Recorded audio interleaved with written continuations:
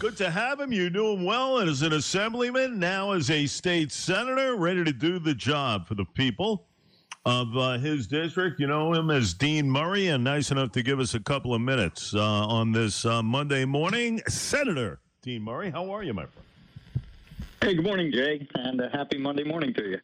And a happy new year to you as well. Absolutely.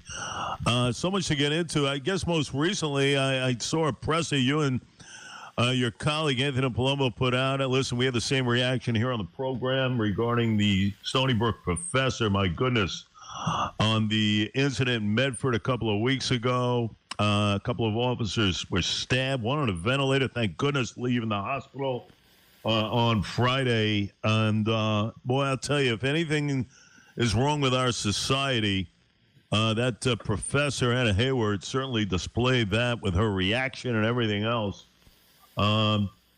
Completely startling as far as what has been going on in our world over the last couple of years, you know? Yeah, no doubt, Jay. It was well, Stony Brook University officials have come out actually since we put out that press release and have acknowledged that it was incendiary. Her statements were incendiary and inappropriate, and they're right on target because they absolutely were. To try to twist that around and try to blame the police officers and use words like murder and things like this, it was just completely out of line, completely ignorant, and completely inappropriate.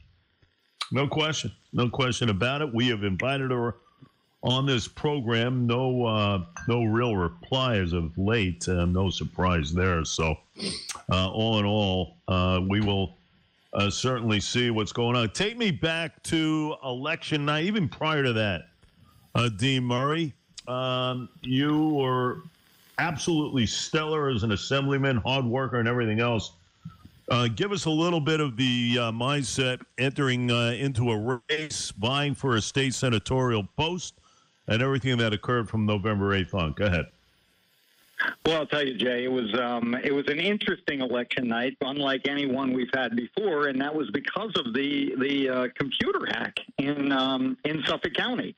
It certainly did affect the results. Now, let's be clear, it did not affect the elections themselves. They were done very well, but the results and reporting of the results were delayed, and so election night, we're all standing around, and I'm hanging with my friend and former chief of staff, Ed Flood, who was running for the assembly in the 4th district, and we're waiting for the results and waiting, and they just weren't coming in, and we kept getting word that it was going to be delayed. Finally, we were up on stage with our chairman and our other fellow colleagues who were running and other electeds, and just kind of explaining to the crowd that we may not get results, and all of a sudden the results started coming in. So it was unlike a night that we've had in the past, but it was electric once things started coming in, and it was just filled with excitement and a very big night for Republicans on Long Island. No question about it. Thus, you will preside over the 3rd senatorial. Now, listen, the gubernatorial did not turn out what many Republicans wanted as far as Lee Zeldin. Lost by about 300,000 votes. Very noble effort indeed. Do you think, though, a message was sent as far as that whole thing was concerned? Well, Jay, to those with common sense, I would say yes, that the message was sent that New Yorkers were tired of the direction we were going and there needs to be changes, in particular with our criminal justice system and also in terms of the economy, in terms of taxes and fees and that nature. New Yorkers were sending a clear message that they want and they need relief. They've been sending a message, Jay, actually prior to the election. They were sending the message for the last couple of years as New York has led the nation, and we did again this past year, in out-migration. People are making their voices heard by using their feet. They're moving. They're leaving Long Island. They're leaving New York in droves.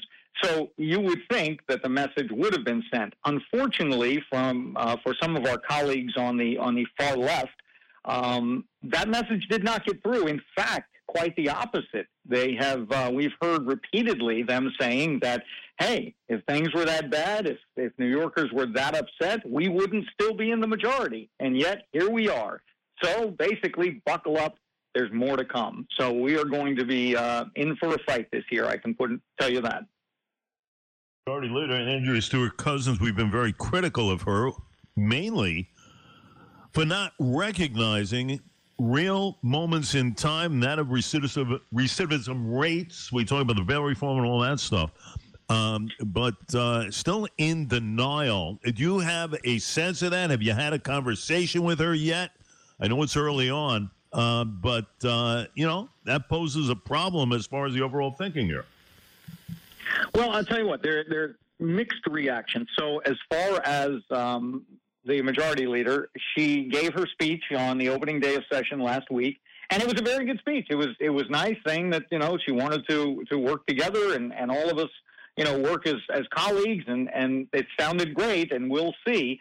However, she did, mention quite often how happy she was that they maintained a supermajority in the Senate.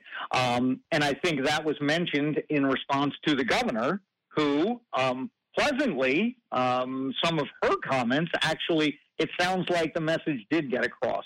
It said she's made comments that she wants to focus on repairing some of the problems and fixing some of the problems with criminal justice, the criminal justice system, and the policies that have been passed over the last couple of years. So she's showing, the governor is showing a willingness to work, but it doesn't seem as though it's the same in the Senate and the Assembly from their leadership. So again, we'll have to wait and see. The governor's State of the State is scheduled for tomorrow, so I'm very anxious to hear what she has to say.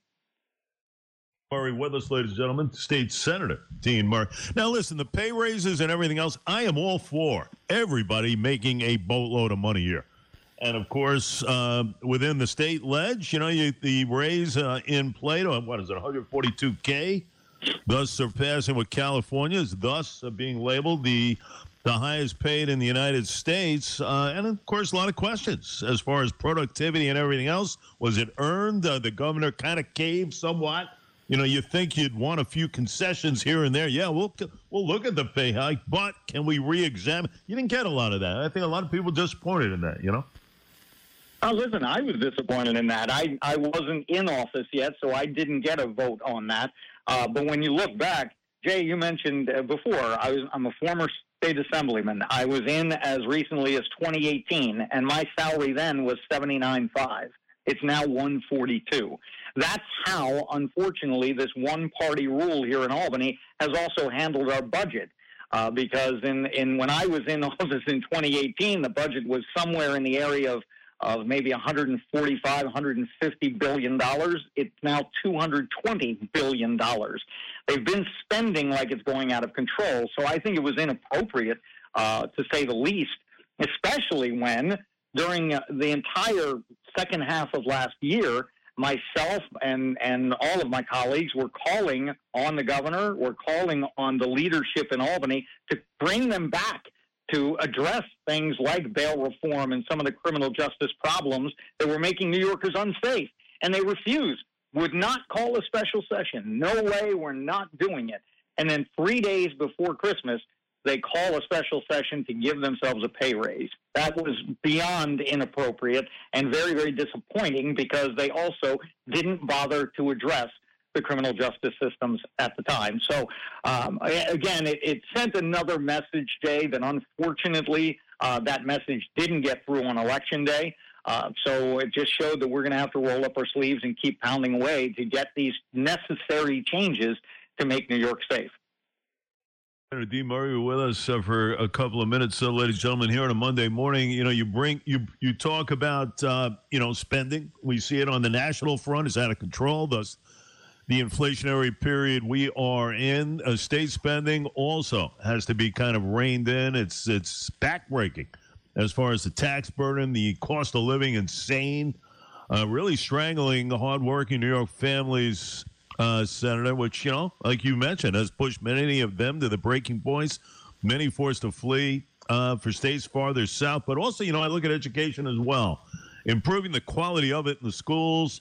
We talked about it during the year, eliminating the CRT from every classroom, defending advanced academics, some of the woke efforts to abolish them, overhauling the state education aid formula, lifting the cap on the charters, instituting tax credits for school choice. So much going on in the world of education here, but I would imagine that's a topic that'll be attacked by you and others as well.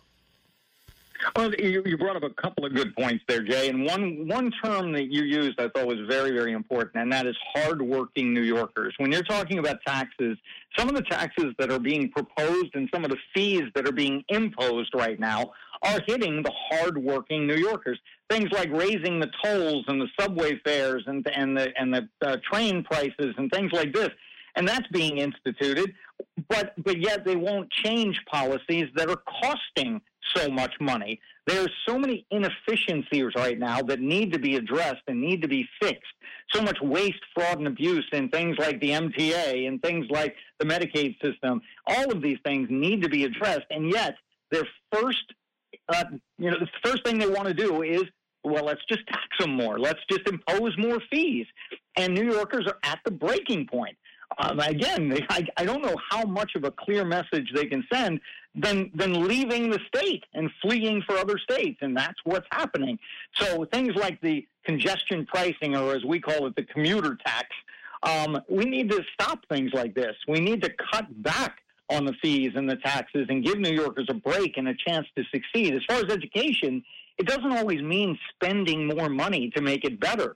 As you said, there are a lot of issues that can be addressed, including putting a stronger focus on CTE programs, BOCES, career training, to give some of these kids that maybe aren't going on to further education, to give them the training they need to come out of high school with a diploma, but also with training, actual trades training, and get them to work in some decent, good-paying jobs so that they can stay here. They can raise a family here and have a future here. So we definitely have our work cut out for us, Jay, but it doesn't mean imposing more taxes and fees. It doesn't mean more spending. It means getting more efficient and just doing a better job. I've said it way too long. We have way too many school districts in this state. You know, they think about it. They all have their own superintendents, deputy superintendents, math, science, social studies, et cetera, et cetera. I mean, consolidation, I think, is key. That's how you're going to save. I said that for a long time, Dean. Well, consolidation, I agree with you in the fact that is one way that can save a lot of money. But remember this. The system that we have in place now, when it comes to consolidating school districts, is it goes to a referendum vote to the voters. And in the past, we've had recent attempts to consolidate school districts, and the voters have said no. So it's one of those where it should go to the people, but a lot of times what happens is the people say, that's a great idea, but don't do it to my district. So it is a difficult thing to accomplish. But you're right, that is one way to look at to help save some money. Question. Are we ever going to see a day, you know, we talk about qualified immunity to protect police officers from the legal harassment just for doing their jobs. Are we ever going to see anything of that nature? Or maybe, you know, repealing the cashless bail law, favoring, we know, criminals over law-abiding citizens and public safety? Are we ever going to have serious discussions as far as this is concerned under your tenure, you think?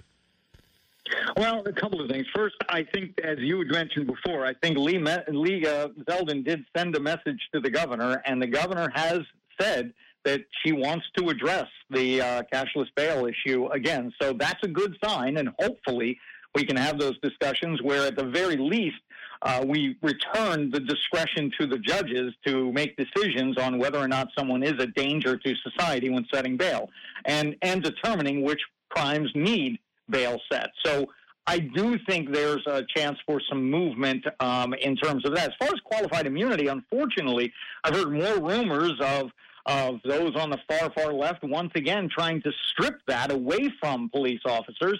And that would just be, I got to tell you, Jay, that'd be the end of that job, because I don't know who would want to take on the job as a police officer. It's difficult enough now, but to have every single call you go on possibly be your last, where you could be sued and lose your home and your job and your retirement and savings and everything just for doing your job, that's just crazy. And we will do everything we can to fight against that. it's the word transparency. You know, I'd like to see a lot of people act upon that rather than just talk about it. By aggressively advancing inquiries as far as the previous administration regarding the nursing home stuff, release findings and everything else here. You know, we just get a sense that this governor was either complicit or just out to lunch. I think New Yorkers deserve to know, apply as far as her awareness. We talk about scandal after scandal in the state of New York. I would like to see a little bit more transparency involved. I think a lot of people would too, Senator. Oh, I agree completely. And I'm like you. I'm very disappointed that we have still not gotten to the bottom of the nursing home issue when it comes to the former Governor Cuomo and his handling of that cost tens of thousands of senior citizens their lives. I would like answers, and it's very frustrating that they're dragging their feet and not really doing a good job in looking into that. So that is very frustrating, and I think it's one of those where they think if they just ignore it, it'll go away. But we're going to continue to sound the alarm and continue to push to get those answers, because you're right. We deserve them. New Yorkers deserve, the family members deserve answers. So listen, a pleasure to have you, and hopefully we're going to have many a conversation throughout 2023. Good luck, stay well, and we look forward to the next conversation. Hey, thank you so much, Jade. Have a great day, and God bless.